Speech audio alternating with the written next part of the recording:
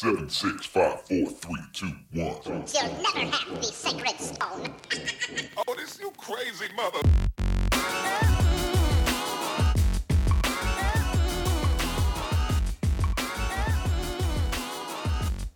Welcome, friends, to episode 129 of Color of Magic, your magic and gaming podcast, where we talk about all types of issues that affect gamers at and away from their gaming tables and computers. I am your host, and for 129 episodes, I still got my main man down in Texas, Brian Allen. How is it going, dude? Doing well. Actually, it's like it's really going to be spring now, and I guess it's going to stay spring for the foreseeable future. Man, that's a big deal in Texas because you don't get changing seasons like we get up here. So, yeah, I'm looking at 55 degrees and lots of daylight, which is real nice for day-to-day life. Bad when you're trying to film and have like different levels of light coming in your house. But yeah, 55 counts as spring for Washington area, right? Oh yeah. That's good stuff. Like ours, like actual hot is like 88 degrees. And then it'll get hot for real for like 2 weeks. You'll like some areas, depending on where you are, might tap 100, and then you'll get a couple that are going to be like low to mid 90s. But that only really lasts like a week or two, and then we're kind of back to like 80 something. That's December around here. But you know what's crazy though? Nobody up here no newer houses do, but there were a lot of places up here that weren't built with ceiling fans and AC. Because, I mean, why would you if you only get, a week of summer a year? Yeah, that was the crazy thing. When we were looking at places to move, we kept looking at places and going like, why does nobody even have a ceiling fan? Like, I get if you don't have an AC. Like, that sort of makes sense. But, like, just for circulating air or whatever, or just keeping it somewhat cool in your room at night or whatever, like a ceiling fan. And ceiling fans aren't expensive. That's the thing. Like, if you were building a house to sell, like, just spend an extra like $100 and whatever, another 50 to 100 to install the ceiling fans. You know what I mean? Like they don't have to be fancy. Just have something. I mean, hell, you can go down to Lowe's and get a $100 ceiling fan. They'll install it for $70 or whatever. It's crazy talk, moving the air around in your house. Yeah, goobity. Dude, I'm telling you, just totally culturally different. Like it's a little thing you take for granted. But once it's not there, you're just like, God, we need ceiling fans. You know what I mean? Like, but in Texas, you can't sell a place. One, if it doesn't have AC, you're probably getting bottom dollar anyway. Yeah. But if you don't have ceiling fans, you for sure aren't going to sell it. You got to have one or the other. Minimum. And even with all that, you still carry your portable fan to every room, especially if you try to go to sleep at night. Yeah, it still might be hot as hell, even with all that on. Like, that's what's crazy about the whole thing. Oh, man. But yeah, spring. We're enjoying it. It actually has turned well. I can get out and walk around and really just going for neighborhood walks and stuff now. It's actually been pretty cool. But before we get into things, we want to pay some bills and tell you, please go check out our sponsor for the show, Cardsphere.com. One of the great places that you can go and buy and sell cards at the price you want. One of the only ones really that I know of right now that's active and busy that does that. And they support a lot of up and coming. There you go. That's better.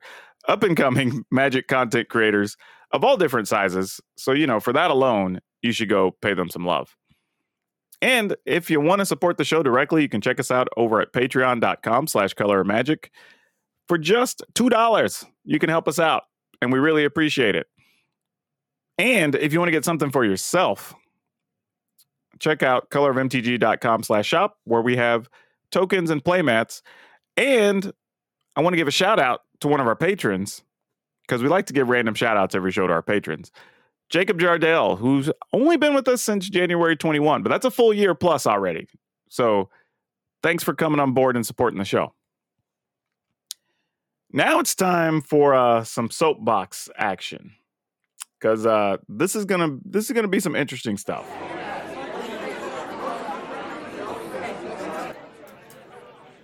I think I need to clear my throat for this one. Okay. Now, if you grew up with even I wouldn't even say just weird name, but just like abnormal black name, you've probably had your name mispronounced a bunch of different ways. Not that uncommon. Like I have been Deacon, I have been Dewan has gotten mail at my house. I've been DeQuain. I've actually been Dwayne. They've changed it entirely. That's been a thing. So you kind of just get used to it and take it for granted. However, I have never once been running for a public office, much less running for one of the highest offices in the country that we have. And I'm talking about Ketanji Brown. Like, the problem I have is that I feel like I've seen no less than 10 or 12 reporters, which means there's probably tons more, that can't be bothered to learn her name. And it's like, this is a woman who, by all practical standards, is more qualified than every other damn person we have in the Supreme Court right now. And she's had to go through the most ridiculous question. By the way, if you want to see more ridiculous questions to see how stupid our elected officials are, go watch that crap from last week. It just, they're asking questions that have nothing to do with her. And then other questions about, well, how would you be impartial on this thing? Well, yeah, that's my job as a judge, to interpret the law. I don't no, I'm totally in the bag. Yeah, like literally, just so many dumb things. But I'm watching all these same reporters. They'll come right off of a story talking about weirdly named city in Russia, hard to pronounce city in the Ukraine. But then, Katana Brown is trying to get a Supreme Court seat. And it's like, really? That's what you're going to do that woman's name? Like, you took time to practice how to say a long-ass name city in Russia, but you didn't take 30 seconds to make sure you could pronounce Ketanji right? And don't get me wrong, like, I have done commentary for things, obviously. Like, I have had to read off lists of stuff and make announcements. I'll usually, if I have time and I know what's coming up, I'll at least be like, hey, what's the proper pronunciation of this person's name? Or how should I speak about this person? Or, are there specific pronouns or whatever? Like, things I just need to know so I could do my job. And that's for people who are just hanging out playing games or doing small public things every once in a while. Like, I'll be damned if I'm going to do a report or a live report on somebody that's running for the Supreme Court and I can't say their name. I keep thinking of Les Desmond on WKRP and how he'd always be like, Chai Rodriguez came in first. Exactly. That's what it's like, though, man. It's like, you didn't take a second. And again, don't get me wrong, I'm sure Ketanji's had her name pronounced way more different ways than mine's probably been pronounced. So it probably doesn't bother her in the least. But it is a sign of disrespect that you have not taken the time, when it's literally your job to report on a thing, to give a damn about the people. And you know what's worse too? As a society, even hearing other people get it wrong is like, we spent forever talking about Benedict Cumberbatch. People, not only could people go around and pronounce Khaleesi, they were spelling it right. You know what I mean? Like, we've had these opportunities where we had all these other crazy ass names. People seem to get those right just fine. But when you have a black person doing a thing, you can't pronounce the name. Like, come on, y'all. And maybe it hits home because I'm used to it. I know what it's like. I look at it and just go like, my name's mostly, like, if you get close is good, but it's phonetic for the most part. Like, you don't have to try. Like, you really don't. Like, if you looked at it and went, I wonder how you say this, and you just guess, you're probably going to be close if you put any level of thought into it. But when somebody comes back and like, yeah, Dwayne, I'm curious, like, what? How did you, like, where did the W's and Y's come from? Like, come on, people. So yeah, and to me, that is like one more level where we were talking about, or I at least mentioned it on socials 2 weeks ago, where you're seeing all these reporters that are making the stories about the Ukraine very personal. And even reporter even said, these are blonde-haired, white, blue-eyed people and blah, blah. Like, so they're not even hiding the fact that you're making more of a story because it's white people. They've been making, and I'm not trying to make it a big racial thing, but they are directly saying this. And they're saying, oh, well, this isn't the same type of like conflict, like you'd see in the Middle East or whatever, these people, blah, blah. And I'm like, wait, why does it matter less for them than it does for these people? You know why.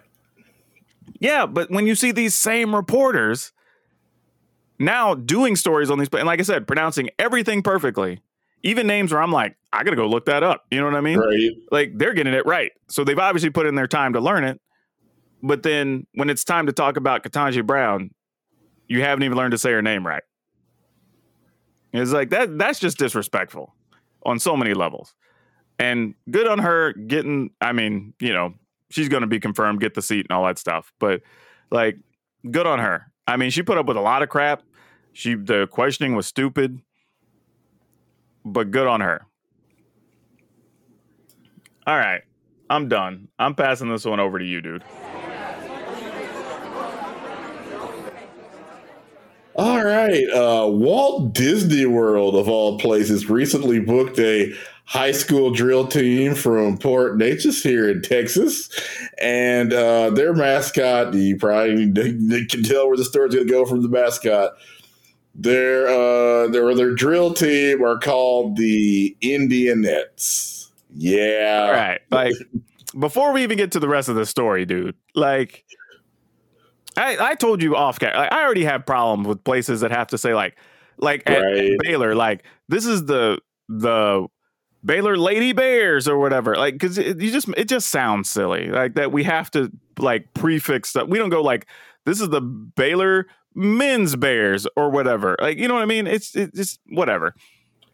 That's already a problem. But Indianettes just sound stupid, right? For a number of reasons, and yes, they wear horrible costumes modeled after Native American clothing.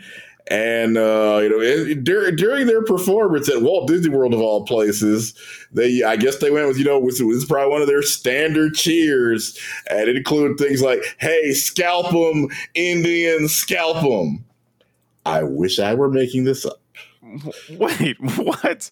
So wait, so man, okay, there's so much for me to like break down in this thing. So you're telling me there's a school in Texas that went to, I don't know, maybe go march in this parade or whatever at Disney World, that showed up dressed like Native Americans. Yep. And were yelling to scout people? Yes, because I mean, high school kids, I guess that's what they've been, he's a chance they've been learning for probably in some cases 4 full years of high school. Man, see, and y'all wonder why we don't want to go visit some places and plan events. Like, for real. Like, I almost, like, on that note, I almost just want to, like, that's it, y'all. This is how you can find us on social media. Like, I mean, like, we're not, like, that is so absurd. If this doesn't explain why you need to be rid of Native American themed mascots. Like, that's wild. So I guess for decades they've been doing this and chanting things like this. Because apparently this team has appeared at Disney World, they said 8 or 9 times. I guess this is just the first time they used the scalp 'em chant. Yeah, because see, like, I mean, like, because my school, we went and our band marched in the parade a couple of times or whatever. So I could see how schools would make, every couple of years, maybe take a trip out there, senior trip or whatever. Like that part makes sense.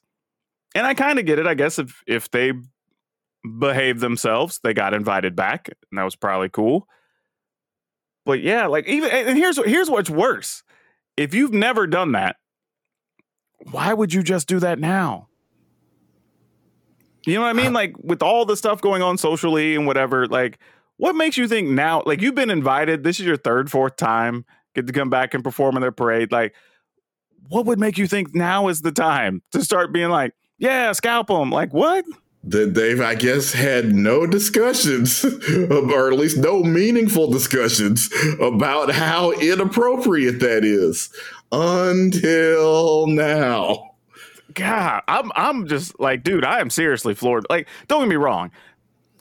They're from Texas, and I'm not shocked by it. I hate to say we know a lot of mess up, but the fact that they just rolled that out publicly and loudly, like that's the part that I'm just like, whoa. Means they've been rolling that out every week during football, basketball, insert sports season here. Yeah, and it took going to Disney World and people being shocked and appalled for them to go, "Oh, was that bad?" See, you get it. That's where my brain's headed, right? Because I'm like, should we not have done that? Yeah, was that wrong? I'm like, is this just a thing that like they just do every week? Like, just clearly, just man. So many questions. Until now, I guess I would say nobody, but not enough people. Hey, it took going to Disney World for them to realize, oh yeah, that's bad.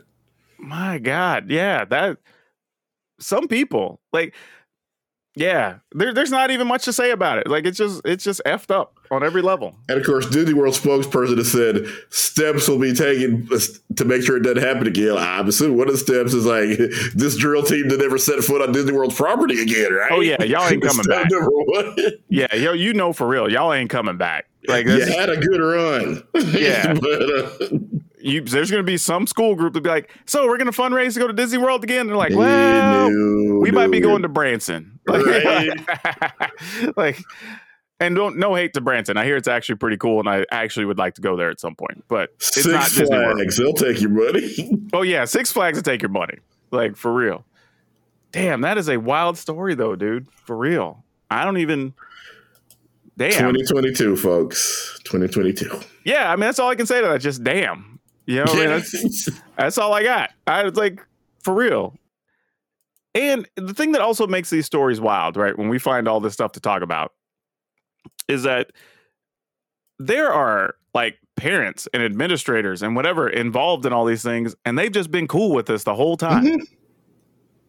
Right? That's there the part. People still defending it even after this. Yeah, that's what I'm saying. So that's the part we don't really talk about, right? Cancel culture doesn't belong here. Come on, yo. It's just exactly. It's not cancel culture. It's here. The tough part is, and I felt this when I was growing up because like you would watch Westerns and you would see people saying things or whatever, especially in Texas. They were just like, dumb assumptions. But then I would like talk to my Native American friends and I'd ask them something and they're like, no, that never happens. Or no, that's stupid. Or like walk around saying like how or whatever, right? Like that's not a thing they do. And I'm like, I don't know. They did it in all the Westerns. I didn't know, but now I felt bad. You know what I mean? Because like, we just had a bunch of stuff that there's like, none of that makes any sense. We don't do any of this stuff. And I'm like, oh, my bad. If you think about the black people that you saw in TV shows or for example, 1970s. Yeah, I get it. And what's worse is, and this is why it's bad, because if you don't know somebody of that culture or background personally, you won't ever know it's wrong. Right. That's because I only know because I knew people. And that makes a difference, right? But if it wasn't for that, I wouldn't have known for years. I would like to think I eventually would have discovered stuff or whatever because I have a pretty diverse group of friends, but like it might have taken a while. But yeah, that's a hell of a story, dude. That is a good one to share. But why don't we get into some more interesting and fun things to kind of talk about? And in this time, it's time to talk about what did we learn. So, Brian, why don't you start and tell everybody what it was that you learned last week that you want to share? This blew my mind, but apparently before they became famous, Kid and Play, Salt and Pepper, and Martin Lawrence all worked in the same Sears call center. Can you imagine what that work environment must have been like? You talk about the rare case where you are happy to get up and go to work at your call center every day. Man, like, dude, that had to be easily the most hyped place to work in the history of the U.S. And there's people been telling their kids, like, I swear I worked in a call center with Martin Lawrence. Kid, no, you didn't. Stop it. These are lies.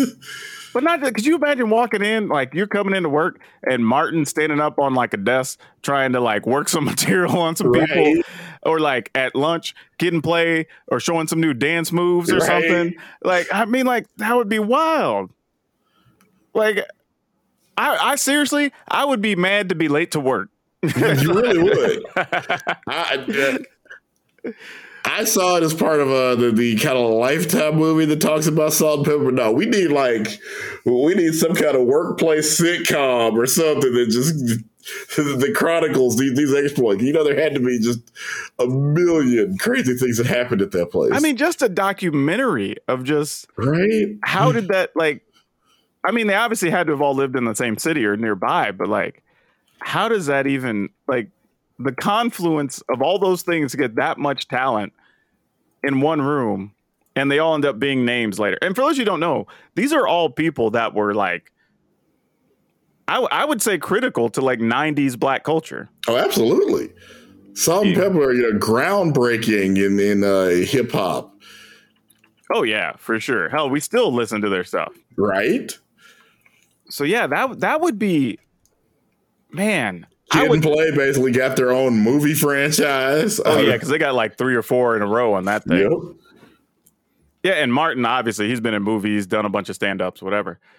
But yeah, I couldn't even. This almost sounds hard to believe. It's wild. But I mean, after I saw that, like, damn, there's no way this happened. But I looked it up, like, no, this was a thing. That is cool, man. Man, though, that does explain some things. Because there was a lot of stuff, even in the Kid and Play movies. They had Salt and Pepper in a couple of times. Yeah, and I think Martin Lawrence kind of got his start opening for Salt and Pepper. Yeah, so like some of those things now that you're saying it, I'm kind of running back some stuff I've heard and things I've seen. And I'm like, this connects the dots a little bit. That this whole crew kind of knew each other and came up together or whatever. So that makes sense. Wow, that is cool, man. What are the odds? And the closest thing I got to that is crazy story is I almost got to go to a movie preview with Kevin Sorbo. Wow. I have to tell you that story sometime. That whole thing fell apart. Kind of turns out okay though, because Kevin Sorbo went a little bit off the deep end. So yeah. Maybe it was for the best. Man. He would have tried to make you sit in a different part of the theater in all likelihood. Maybe. I mean, which is sad because at the time I was like, ooh, I might get to hang out with Hercules. Right. You talk about 90s, like that was 90s cool right there. Hercules and then I have so many crazy. Maybe I need to start having a segment of just like stories from the game shop because oh my god, it's true Hollywood stories. Oh yeah, for real. Because man, I have stuff. I have a separate Kevin Sorbo story that has to do with those little cutout standees or wherever he had the store. That's super hilarious. But yeah, I feel like I have a story for everything these days. Oh my gosh, this is what it's like. I think when you start getting old, you're like, man, I got a story. Let me tell you something, young blood. Like like I'm gonna be that guy soon. And every black dude knows one of those old guys, right? Like, settle down. Let me tell you something, young blood. All right. Oh my gosh, I'm getting way off track. But with the week we've had and stuff's been going on, like this, people are just getting to hang out with us today. This is what's going on. But no, I wanted to bring up that I got kind of reminded of how much crossover there is from the Magic and even to a larger extent like the tabletop gaming community and wrestling fans. Like, because I've told you before, I've done some commentary where I kind of like jokingly threw in some funny JR one-liners and stuff where it made sense, and a few people in the chat kind of liked it and whatever.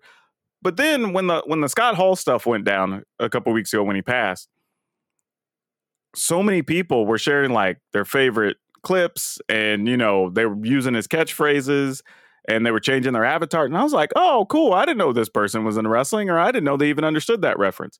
And then it kind of led to some other people sharing like their favorite stuff in wrestling, and then other people, like the number of people that know about Steiner Math now is hilarious because the Steiner Math segment is one of the all-time promos. But there's people that some people even said they don't necessarily even know the reference that well, but they're surrounded by enough people that know it in their gaming circles that they've just picked up on it. So like they're becoming like wrestling informed secondhand. And I was like, man, there really is a lot of crossover there. And I'm wondering if that's just wrestling, for as much as people like to joke about how dumb wrestling is and whatever, and lowbrow, whatever, apparently, I think it was Harvard that gave Vince McMahon an honorary doctorate in business because, and if I remember right, the story is basically looked at it and analyzed and went like, well, we can't figure it out and we didn't judge this that highly, but you turned it into $1 billion business. So that's got to count for something. But the fact that I think so many people know it and it shows up so many places, I think it says that it really permeates a lot of just general culture way more than a lot of us pay attention to. Because I tell people, like, for me, it's interesting in the sense that it's kind of the last true form of theater I can go participate in, where there's somebody who comes out as a character. We know that's not who they are, but they still have to pretend. And they get to play to the audience and they yell back and, you know, sometimes insulting people and blah, blah. Like, it's a whole interactive thing. But if I go get tickets to Broadway, if you just drink too loud, somebody's going to tell you to shut up. You know what I mean? Like, it's just not the same thing. So it's almost like old Shakespeare in the Round sort of a thing.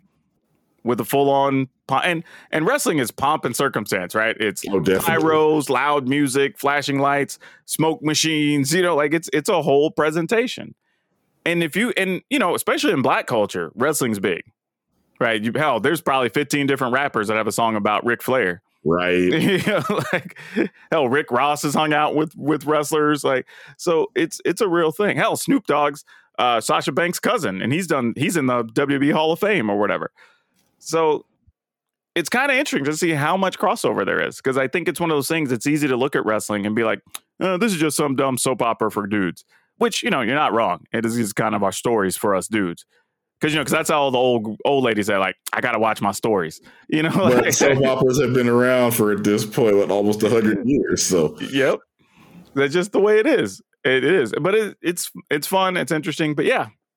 So if you ever want to talk about wrestling, you might want to mention it to your game groups. You can be surprised. A bunch of them probably actually are wrestling fans. You might get some people to watch a pay-per-view with or whatever. Which, speaking of, WrestleMania is this weekend. I'll probably be watching it. Hashtag not sponsored.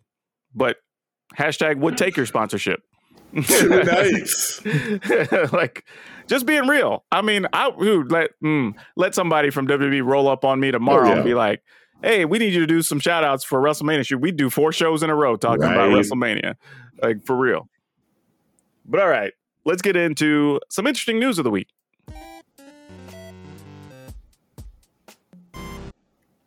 So I found out about a group called Community this last week with, instead of an O, has an X, which is an interesting spelling. I kind of got like what they're doing there. But they kind of do different social things and trying to raise the profile of minorities and stuff. And it's actually pretty cool. I didn't know they existed at all. This is one of those ways social media worked perfectly for me. Just friend of a friend was talking about a thing and somebody had a TikTok and they were excited about it. And then I was excited about it because there was an Uno tournament. And in the most black thing of black things, it was an Uno tournament to raise money for HBCUs. And I'm like, yeah, this is perfect. I'm in.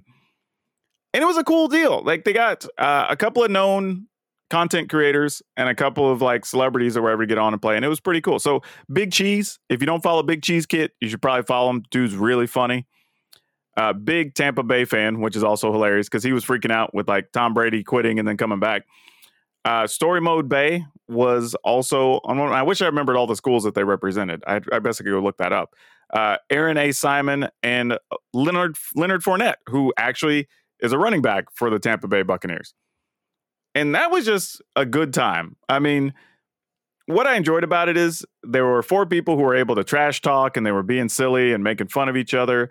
And there was just like, I think there's a level of trash talk that you know is what's acceptable at a table. You know what I mean? Like when you're playing some games, like for real, any person who's been around a group of black people playing spades or dominoes, there's going to be, I mean, you might think somebody's about to get their feelings hurt, but when they're done, that's it. You get up from the table, it's finished. We go have a drink, we go do whatever, right? Trash talk is almost as important. Like, that's just who won the game, you know, who won the roast battle. Oh yeah, that's part of what it is, for real. And oh man, if you mess something up, you talking trash, especially Uno, like you're about to win, and you get draw 4 immediately, you know damn well that person that just hit you with the draw 4, you're gonna be hearing that for the next 3 minutes. There's a reason, you know, do this thing or draw 25 has become a meme. Exactly. Like, that's real, man. That is real. But I appreciated it though, because it was cool to see like, okay, people were taking a cultural thing, and Uno, everybody plays Uno, obviously, but like, obviously it's a thing we grow up with in the Black communities. Like everybody plays Uno. Hell, everybody I know pretty much own multiple Uno sets at various points in their life. And really using it to go like, hey, we're trying to support minorities or whatever. Let's do this thing and turn it into a deal. And it was fun.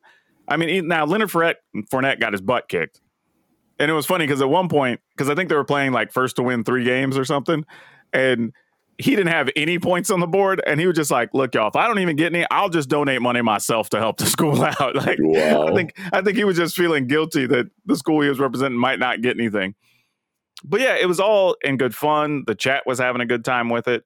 And it really made me want to see more events like this. And I mean, whatever you support, it doesn't have to be HBCUs or whatever, but like just taking something that's known in a community or a culture or even within a gaming community and saying, let's turn this into a fun thing and do something with it.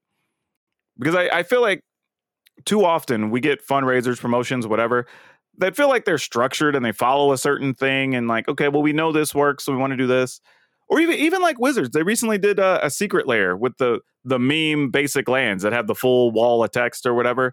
And it's like, yeah, that's fun. That's a thing we've had in Magic for a while. It's been a meme. We know it's funny. You turned it into an actual card so people could buy it, right? Like, I think we need more stuff like that out in the world. So I don't know. Did you get a chance to watch any of it? Because I had a good time with it. I didn't get to see the tournament. I did see the thing promoted it, or I'm sure one of the videos promoted. I'm sure there were a bunch of videos promoting it. Yeah, and it actually went fairly quickly. I mean, you're playing Uno, so it wasn't like it was going to be like a 4-hour ordeal. Yeah, but something's going wrong if your Uno game lasts 4 hours. Yeah, but it was like, I don't know, maybe an hour and a half, 2 hours, something like that. So it wasn't terrible, but it was a good quality watch. I think it was good for raising the profile of the people that were involved. They got to talk about the different schools. Like it was good. I think that's how those type of things should be done. So yeah, credit to them. And go look them up. They do have a Twitch page as well if you want to catch any of their live streams. But it's spelled community, so with an X. So CXMMUNITY if you want to go look them up. But Brian, you had a pretty interesting story that I missed in the news somehow.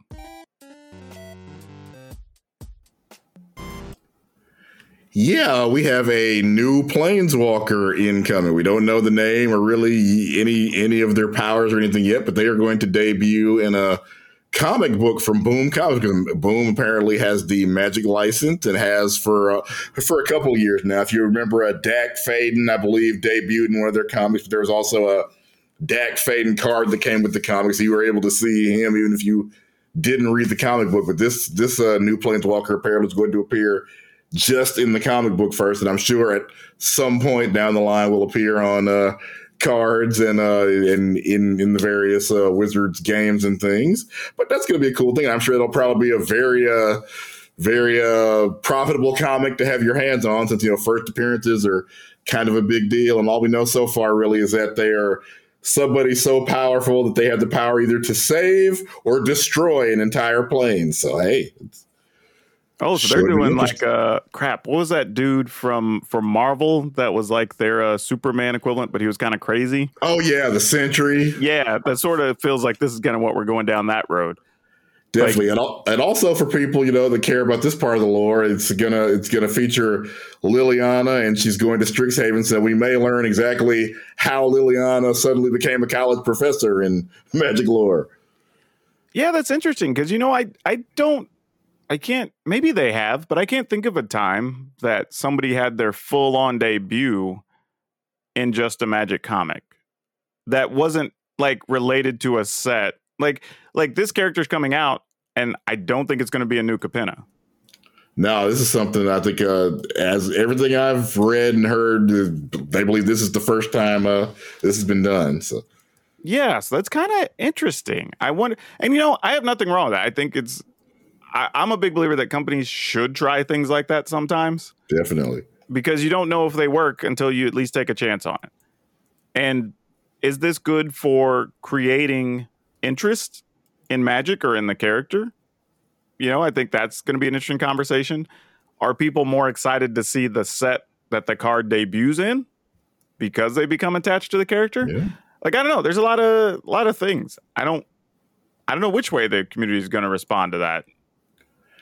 And Boom had a similar situation where they have the Mighty Morphin Power Ranger license also, and they debuted a character called Lord Drakon in the book, so that became a big deal. I guess he was the first Power Rangers character to just appear in the book, and now he's like a mainstay of the Power Rangers franchise. So. Yeah, and that's what I'm saying, right? Like, you see something about in a book, and then it's part of a thing later. Like, did that get? I'm curious if that got people excited for when that character debuted as part of the regular part of the series or whatever. Or did people like that are super in franchise feel like they got a reward because they're like, oh, I like this person from this thing. And like, you know, like, I guess to me, it sort of sounds like Star Wars fans, right? Where you read some of the books, and I haven't read many of them, but, you know, I have a bunch of friends that have. And when a character debuts in the newer movies or something, they're like, oh, that's that person. And, you know, they're giving me like the 411 of like, oh, here's the backstory in this person or whatever. And they're kind of into it. Like, to me, I'm indifferent because I didn't know they existed before then. But you can tell they're excited about it because it's the first time they've gotten a visual representation of that character from the story they like. So it's kind of interesting. I don't, maybe Magic gets some of that effect. And I guess probably one of the biggest and best examples of that happening ever was Harley Quinn actually existed in the animated series that Fox did that was incredible before she ever appeared in the comics. And of course, now Harley Quinn is probably second only to Batman in the franchise in popularity. Yeah, Harley Quinn, man, it's tough because I think we need more female characters represented in general. But man, Harley Quinn's been pushed to the moon and kind of played out, sadly. like we have done almost too much with that poor girl. But yeah, I mean, if people, you know, you got to give the people what they want, and clearly they have been. They have yet to have people. Obviously, I guess you're tired of it, but they're making a whole bunch of money on it. Dude, you ain't lying. They are still making a ton of money. Hell, she's been one of the few constants in the DC movies in the last couple of years. And I mean, Margot Robbie has been crushing it in the movies as Harley Quinn. Has been, for sure. I ain't even gonna lie about that. Hell, honestly, that's probably the only thing I recognize her for these days. Like, and she's done a lot of stuff. Yeah, I mean, but when you play a superhero, it just kind of you. That's what so many people are gonna see you for. Yeah. Well, man, that's cool. I hope that actually goes over well and we get more of that stuff in the future. Plus, and that is that's going to be debuting next month, and I believe the official title is I think it's Magic: The Hidden Planeswalker. So we'll see. Nice. Now we need to talk about something that's coming up probably around the time somebody might be listening to this.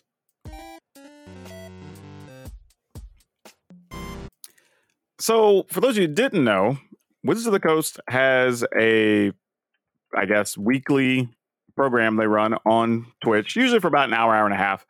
But this week, they're going to be dedicating time to their organized play announcement. And I would venture to guess, seeing how the arena stream drew pretty well, I would venture to guess this is going to be one of the bigger streams they get as far as audiences and people curious about what they're going to say. Because right now, we have zero idea. I say zero. I have an inkling of some stuff behind the scenes from, you know, as the scuttlebutt goes, as they like to say. I have some people that talk to some people that talk to some people. It's hard to keep anything secret in the modern age. Yeah.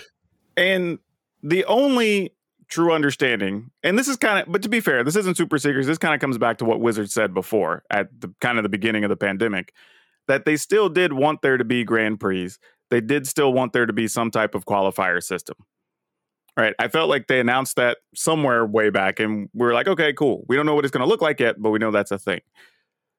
So I expect to hear how that's going to go, maybe how the invites will be doled out or what stores or organizers get to run them or whatever. But then I kind of wanted to ask you, Brian, because you, like me, have played many, many games. And you've played in a lot of different qualifier competitive type things for each game.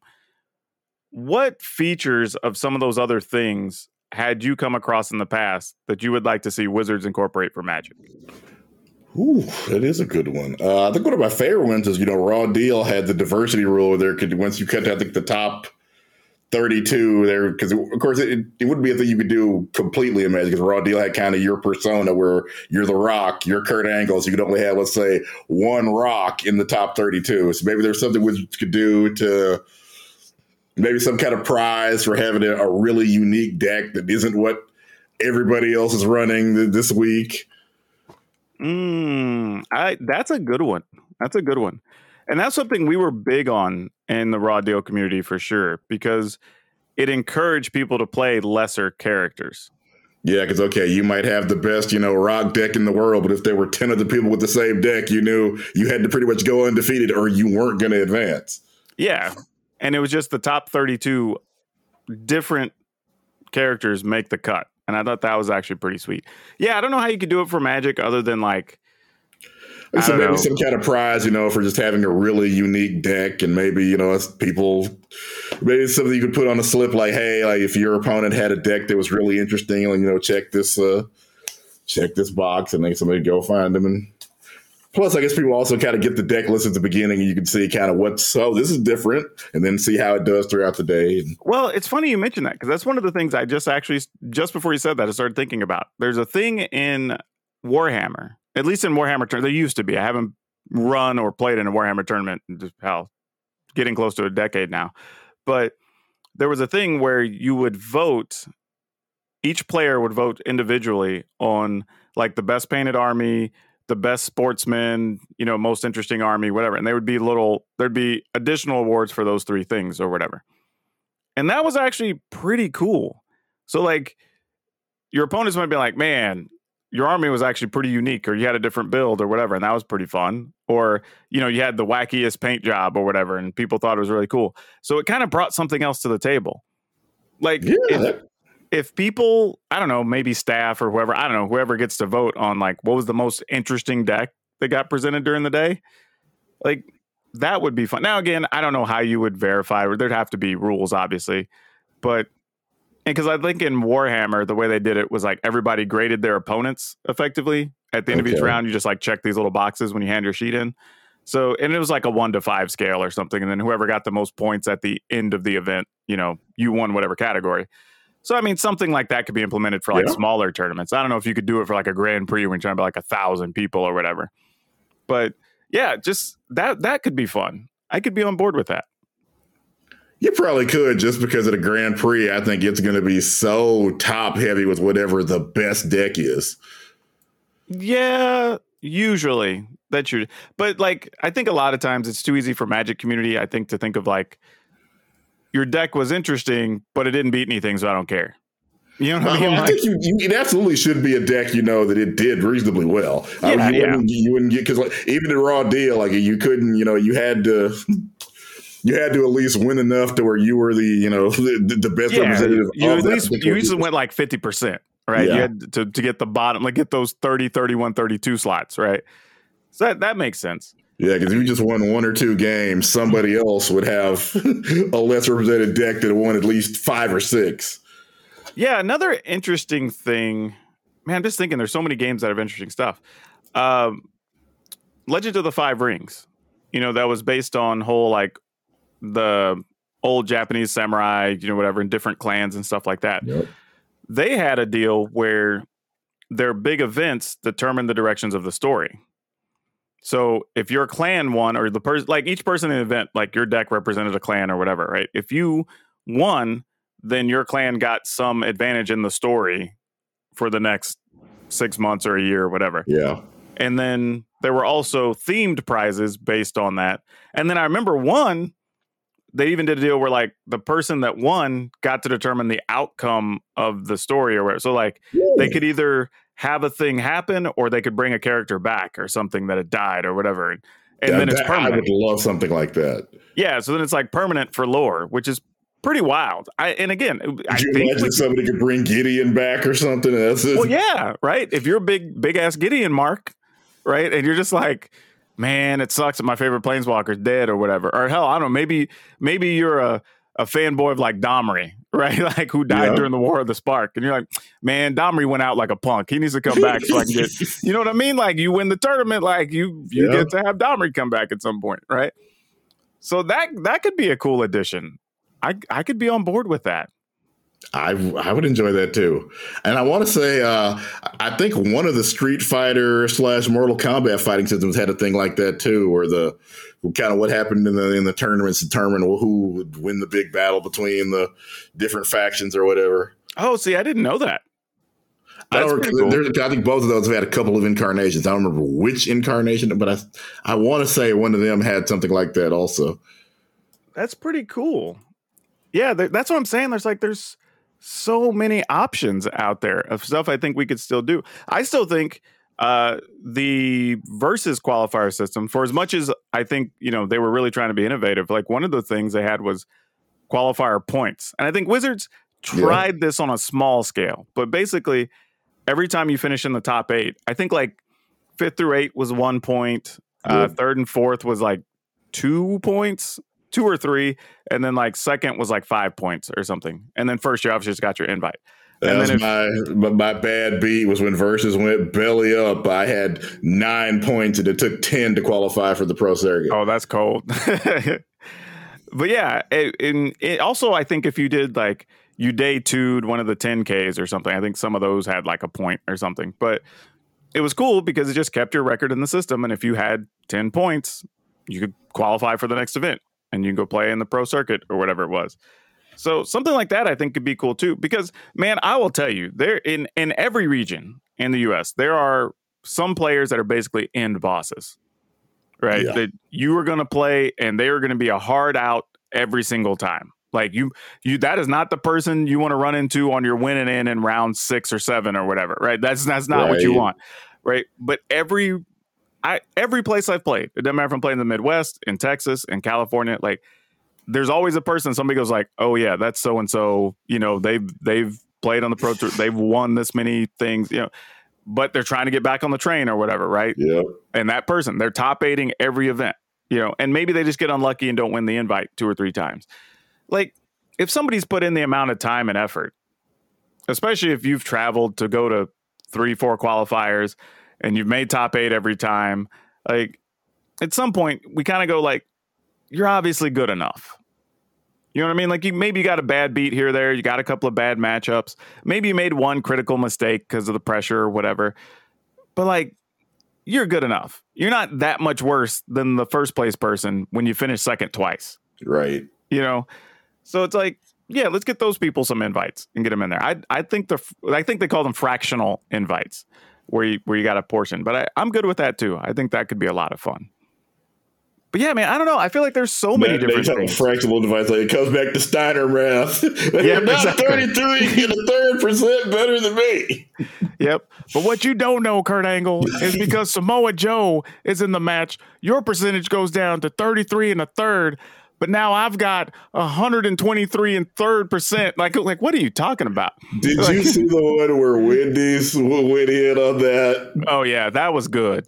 Wendy's has the best social media. Yeah, Wendy's is goated for social media. Like, I mean, anybody who argues that, I'm like, because what I say about that is, whoever is in charge of that, they do such a good job of like, they even understand the level of how to roast each person. Yep. Because like if it's a person they don't know and it's just like a fan or whatever, like they're careful. Like, they'll still come hard at you, but there's a limit. But like when another brand comes on and wants to get into it with Wendy's or threatens Wendy's to roast them, man, they'll go hard. Like, or if it's somebody like Matt Hardy that obviously gets the joke. Oh yeah, like they'll go hard on some people. I'm like that, and to me, that is how when people say they're edgy or whatever, like that's how it's supposed to be done. Yeah. Right. Like you can say some things that are on the line or whatever, but you have to understand your audience who you're talking to, because that's actually pretty damn funny. But yeah, I think the organized play thing, there's so many ways it could go. And I feel like no matter what they announce, people aren't going to be happy with it. But hell, I saw something recent. I was reading last week that Brian Gottlieb posted a story that he was writing about that the company with Flesh and Blood has decided that they're going to let people sell invites if they want to. I did see that. Yeah. So if you have an invite that you're not going to use, you can be like, cool, I'll just make it available on eBay or whatever, or social media. You pay me for it. I'll contact the company, tell them, hey, pass my invite to this person. And that's it. They got an invite. I mean, I think that's very practical because so many people, winning and just for whatever, life gets in the way and you can't go to the thing. But at least that way, you can, get some of the, we all know how much money you spent to qualify to get an invite to a pro tournament. Yeah. And I don't have a problem with it. Cause here's my thing. Years ago, back before I was a has-been, I was actually, the old system was terrible, but I was in the top 100 worldwide in the rankings or whatever for Magic. At one point, though, I was like a top 20 player for like a week. Just saying. But believe me, I was not a top 20 player in the world. I really wasn't. At one point, if you'd have asked me, I would have probably said I was a top 100, maybe, but definitely was never a top 20 player. And some of that's just young, dumb ego. So take that for what it is. But I was qualified because of that. Because what they did is I believe they would take the top 100 players plus all the people that were already qualified via other things, right? Your pro points, winning Grand Prix, whatever. And then out of all those people, they would go down the list of the top 100, and then they would take the next person down for each person that already had an invite. So let's say of the top 100, let's say 35 or 40 of them already qualified through some other method. So they would go all the way down to 140th place, right? Well, my problem was when I was ranked in the top 100, I was still trying to run a business. Yeah, I was still learning stuff. Like I had stuff coming up. I couldn't justify not being there for it for like 4 or 5 days to travel to, I don't know, France to go play Magic or whatever. So I actually contacted Wizards at one point. It's like, hey, is there any way I could at least have my invite skipped over so somebody else isn't missing a spot? Because it felt kind of crappy, right? That somebody else isn't getting to go play Magic. That I know that means a lot to somebody, but I know 100% I can't use this at least for the next couple of events based on how the dates fall. And they were just like, no, the only way is like if you play, then your rating falls. Blah, blah. But then the problem was like I didn't want to just like tank my rating, right? Because 9 months from now, I probably do want to go to an event or whatever. Like I don't know, maybe I will, but like. I want the option there when the time comes. So it's kind of an ugly system. But if I could have just like, hey, I'll pass my invite to this other person, or hell, run a tournament for it and raise some money for a thing, and winner gets the invite. You know what I mean? There's a bunch of stuff you could do with it if you could transfer the invite. So I think that could be fun too. I'm on board for that being an option. I think what's wild is a lot of people within each game, honestly, and I know this from running a business and having to run a lot of different games, people don't even know what's possible because they only know how their game does it. Yeah. So, like we said, the Versus players, the Warhammer players, the Raw Deal players, the Magic players, like they all only kind of know one thing because they're like, oh, well, this is obviously the thing that works and we've been doing it for a while and it's great. And it's like, well, yeah, but this other group does this other thing. This is actually a viable option. So I don't know what Wizards has researched, who they talk to, what they're planning, but I like the idea that maybe this is a fresh start. Like COVID blew everything up. We got to just slice everything off cold turkey. And we say, okay, let's start fresh. New qualifier system, maybe new point system. I don't know. New way prizes are going to be doled out.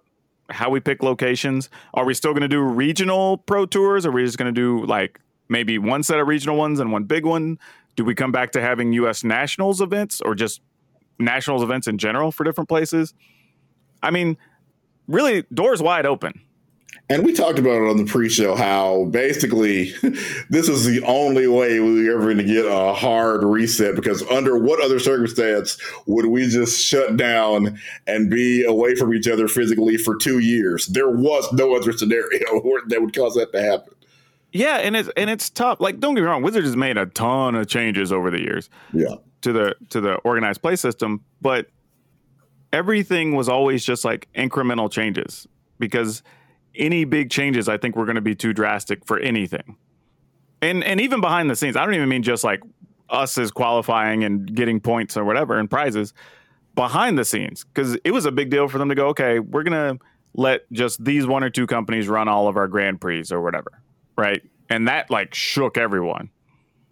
To the point that some people were mad about it, like angry, right? And it's like, but I get why they tried it. Now, did I agree with it? Not so much, because I think there was a lot of good TOs that should still be. And don't get me wrong, no hate to Channel Fireball. That's not what I'm saying at all. But there are a lot of good tournament organizers over the years that probably should still be running events. You know, I tell people all the time, Steve Port was one of the best tournament organizers. I mean, and I've gotten to know him over the years and we're friends now, but like one of the best tournament organizers. Like a lot of the small stuff too that I don't think people realize, when you go to an event and you see how like lines are queued up for side events, how you have that scrolling board that shows all the pairings scrolling up on it or whatever. A lot of that came from all these different TOs working with their communities or whatever and coming up with solutions. And then everybody borrowed it. So you started seeing it everywhere. Then the next person does a certain thing. And, you know, the prize wall was a thing and blah, blah. Like, this is stuff that was innovated by all these folks. So I feel like it was really good having these people involved, because it's more minds trying to solve more problems and get us where we want to go. Now, will we go back to that? Again, no idea. I don't know at all what to expect on this announcement this week, but... And if you don't, I certainly don't. Yeah, like I said, only thing I know is qualifier system. I'm pretty sure is going to be a thing. Qualifiers happening at local stores. Which ones? I don't know. Probably your WPN stores because they're more prominent. But yeah, I'll be interested. This is the first announcement I have been, I don't know if I'd say excited for, but very interested in from Wizards of the Coast. Because even as a content creator, this has potential to shake up a lot of things. Like, and here's the first thing I would say. The one thing I would really keep eyes on. If Standard is going to be used, which I would 99% sure it will be, because Standard's good for Wizards of the Coast. People play new cards, they buy new cards, stores sell new cards, they sell more boxes, they sell more boosters, whatever, right? Good for business. So Standard will be used for some number of Grand Prix and or qualifier seasons. If this is true, there are several Standard cards that are going to go very high up in price. Because I tell people right now, there's your Meat Hook Massacres, your Goldspan Dragons, you know, whatever. Those are pricey now. And a lot of people haven't been playing Standard, right? Not in paper. So just keep your eyes on that. Like the Wandering Emperor's in like 6 or 7 big decks right now. And it's a mythic rare from the latest set. Just take that for what it is. I'm not telling you to rush out, buy a bunch of cards, but just pay attention to the announcement because it's going to have ramifications. And potentially is good for me as a content creator that does a lot of Standard content. Yep. I mean, a bunch of people start looking for videos, deck ideas, whatever. That could be good as well. So there's a lot of implications from this announcement, but we just got to wait and see what it is. Well, all right. We're getting close to the hour, so you know what that means. It's time to break out the dishes and have a conversation around the dinner table. And, you know, this to me, of all the conversations we have, like this is, we kind of get these every once in a while that it feel like genuine, true conversations we would probably have over dinner. And I'm going to be honest here. Like, a few people reached out to talk about the elephant in the room that happened on the Oscars. I said, oh, I can't wait till y'all talk about it. Oh, you're going to have to put this on the show. You're going to do this thing. And I was pretty reluctant at first, but I said, you know what? If enough of y'all really want to hear, and I think I'm going to be honest, Brian, like, I think why it bothered me is it sort of felt like, well, how does the prominent black dude I know feel about this? You know what I mean? Like, and nothing against anybody. I mean, I get it. If you don't know, all black people in any form of media are required to talk about this by law. Yeah. But I'm saying, but if you don't know, I get it. Because I've had that thought, right? There's been some stuff that's happened to like, this feels kind of effed up. I wonder how women feel about this. Like, you know what I mean? Because, like, you don't know. So you try to start going to ask some women, you know, like, hey, I'm glad people are asking. Yeah, like, did you see the news today? Like, you know what I mean? Like, I've done that before. Like, yo, I don't want to be weird about this, but, like, did you see what happened? You know, like, because you're curious, right? Like, but to be fair, that's how you expand your perspective. Yeah. I mean, it may feel annoying or sound weird or whatever, but the truth is people can't learn without asking. And at least they have people that they can go to or follow or trust to have an opinion. And plus, I'm a comedian, so, you know, people are exactly, right? Like, so I get it.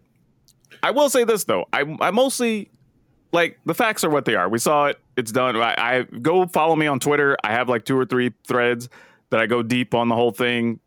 go have fun with that. They're no more than like 2 days old by the time you listen to this, probably. Are the facts done? I heard there was an Illuminati signal displayed.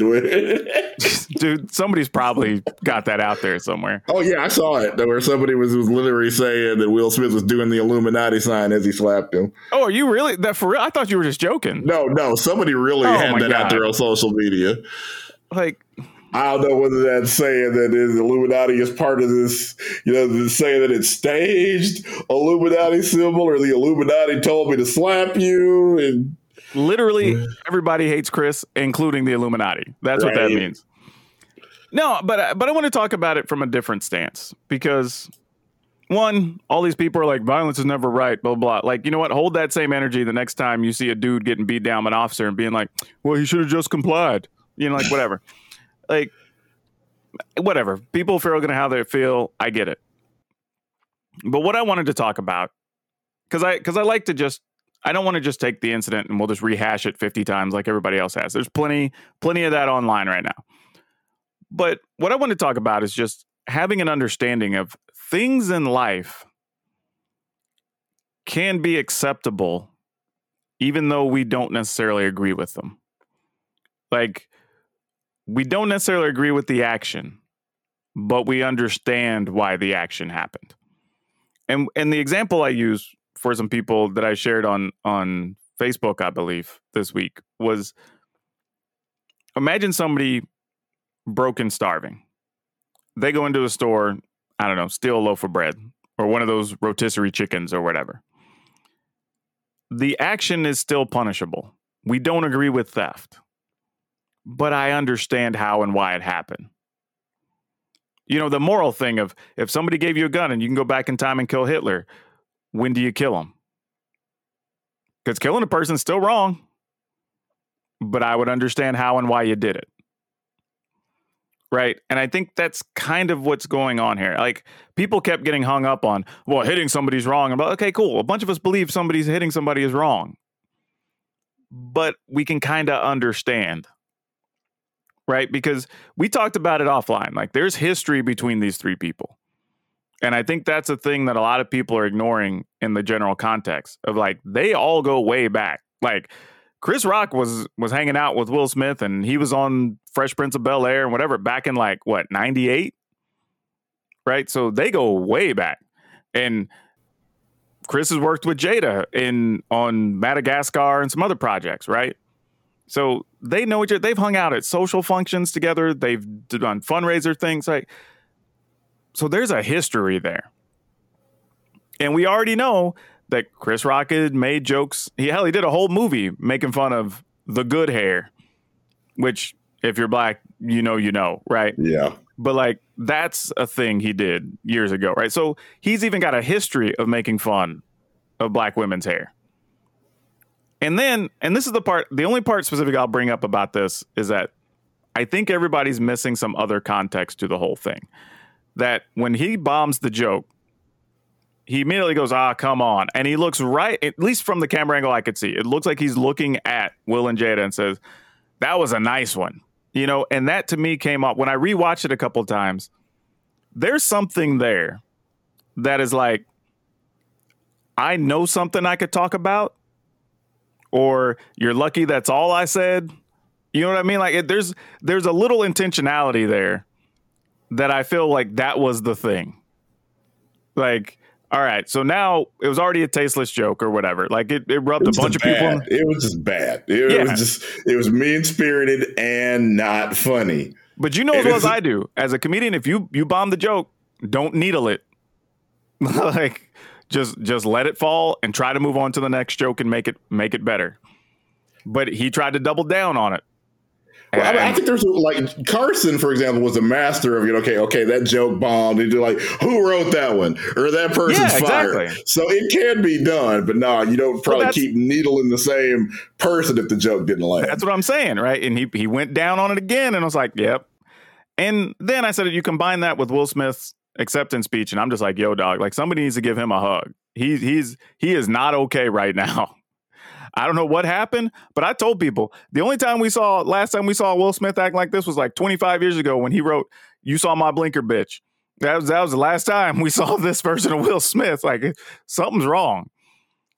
But, and I don't know what it is, but to me, it felt like there was more there, right? So, whole level of personal stuff. Also, you're talking about rich people, whatever. Like, they're in a whole class of society we got nothing to do with.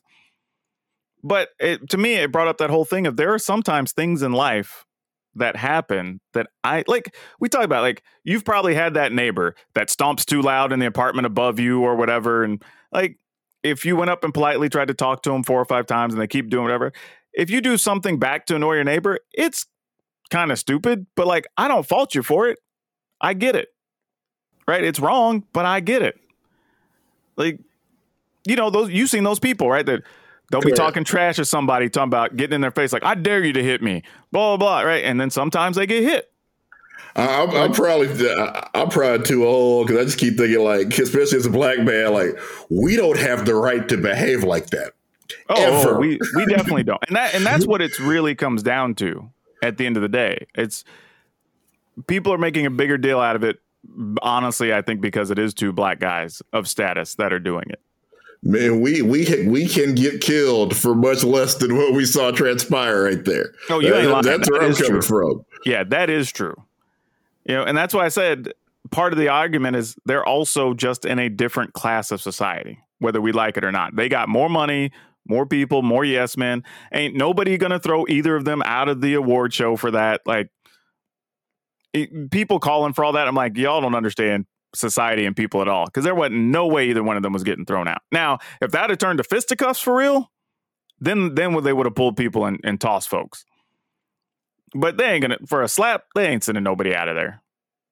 Like, especially when you understand the fact that Will Smith is 50 pounds heavier at least, and a few inches taller, and he knows some boxing techniques. I wonder what the conversation was, because I don't know another situation where anything like that has happened before. So, I mean... No, definitely not. And that's what I'm saying. Like, they've had people, get on stage before they did one on stage, but this is the first time anybody, as far as I know, has got up there and slapped somebody. Like I said, the whole thing feels personal to me. Like, the more I looked at it and I rewatched it, and I'm watching kind of like the inflection and where people are looking and whatever, like, something's going on. For all I know, maybe he even talked to Chris Rock and confided in him sometime over the last few months for some personal issues or whatever. And then that's basically him taking Chris Rock, threatening to bring up some stuff that maybe he was supposed to keep private or whatever. Like, I don't know. You know what I mean? Could have been like, dude, I'm telling you something in confidence, whatever. And then now you're threatening to put it out on national TV or whatever. It's like, it still ain't right. Don't get me wrong. And I think that's the thing. People keep coming back. Like, I'm not justifying him hitting somebody. Like, if Chris Rock wanted to press charges and whatever, makes perfect sense to me. Jim Carrey said he'd sue him for $200 million.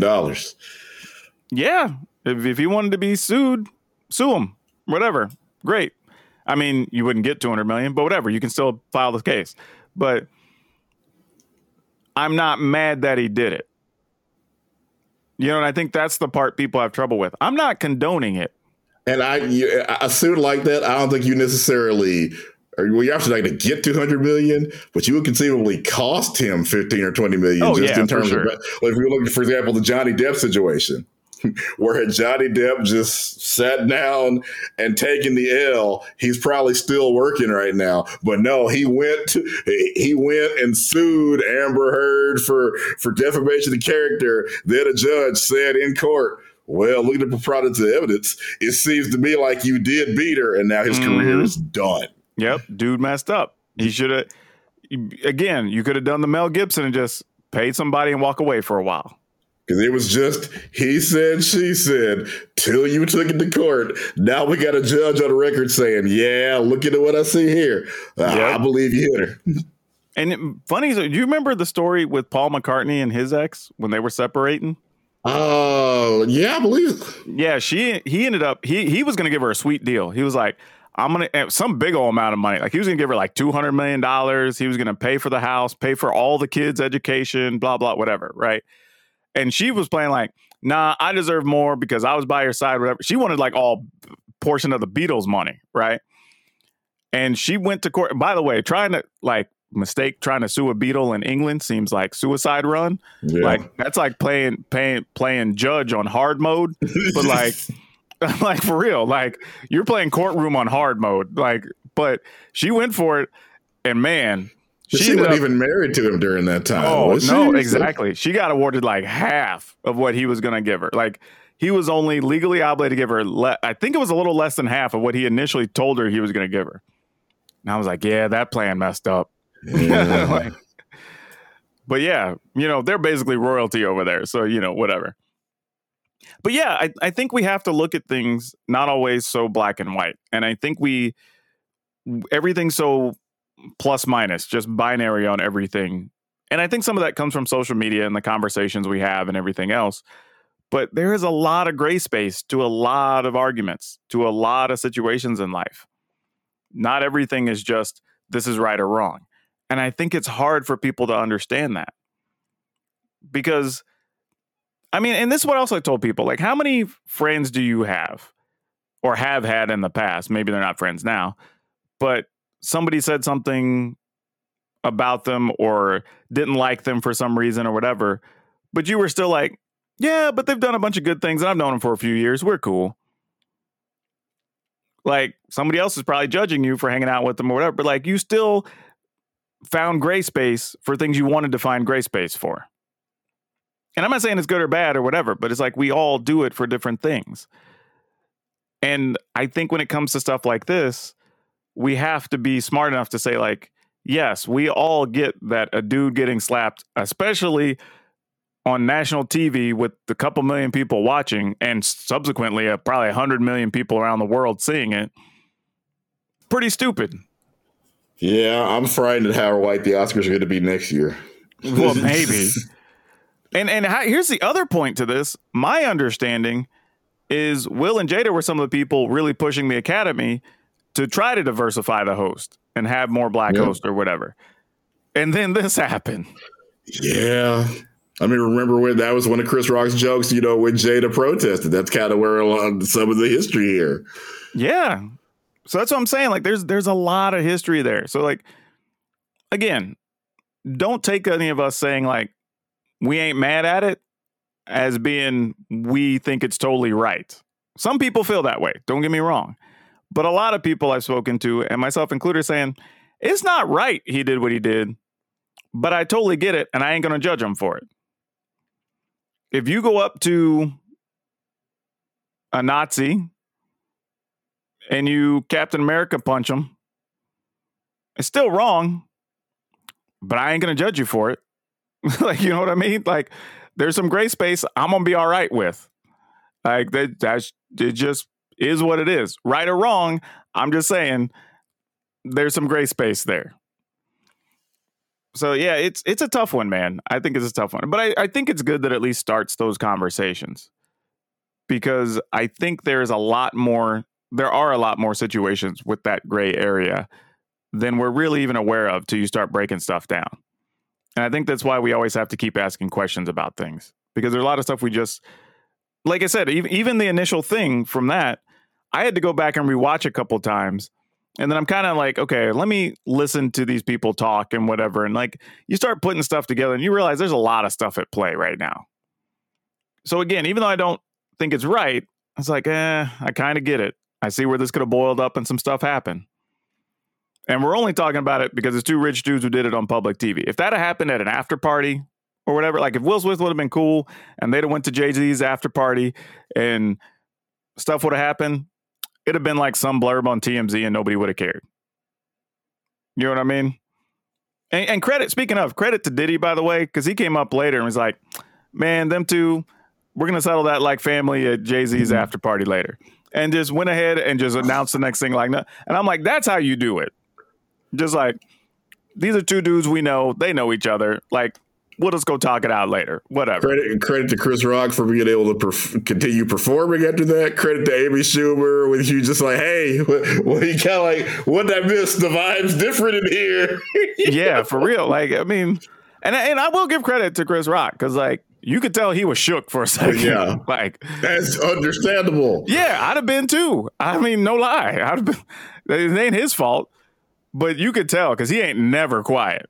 No. And you could take that, like, he literally like took a breath in, composed himself, like figured out what happened, like, man, whole thing, wild, just wild. But yeah, I think that's the bigger issue is like, let's try to make room for that level of empathy. Not saying that the empathy should forgive what some people may see as a heinous action, but at least have an understanding of how these actions come about.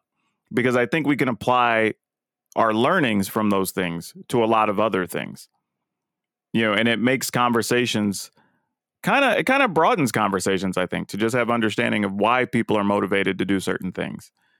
Because, yeah, that whole thing was wild. And everybody's just talking about either, well, he's wrong, he shouldn't have done it, he should be arrested, blah, blah, whatever. Or why is he defending this and not defending the monogamous issues they had or whatever? And it's like, dude, those things come on. Like, we got to talk about the issues at hand. But yeah. I think for a lot of people that is the issue because they don't understand marriage like Will and Jada's. Yeah, I guess you're right. I mean, and everybody's going to treat things differently. Everybody's got different things going on. So, yeah, empathy. It's a thing. All right, Brian, why don't you tell everybody where they can find you on social media? Right. I am Brian Sonic on YouTube, Twitter, Instagram, and our family channel on YouTube is Alan's Ever After. And you can find me just about everywhere at Power Dragon, POWRDRAGN on most social platforms. And I want to say, as always, wherever you're listening, whenever you're listening, good morning, good afternoon, good evening, and good night. And please take care of yourself and your family while we're still trying to get through the back end of COVID, because I heard recently the GDC convention might have been a small spreader event. Oh, boy. Congratulations to the dude bros there. But take care of yourself. Remember to be awesome to each other. If you'd like to further support Color of Magic, you can find us on our website at colorofmtg.com. We also have a Patreon if you'd like to donate. Under patreon.com/colorofmagic. You can also find us on Facebook under Color of Magic. And if you want to follow us along at Twitter, you can find us there at Color of MTG. And as always, please share the podcast around to your friends, your network, people you think might enjoy it, because every little bit helps as we're trying to increase our user base.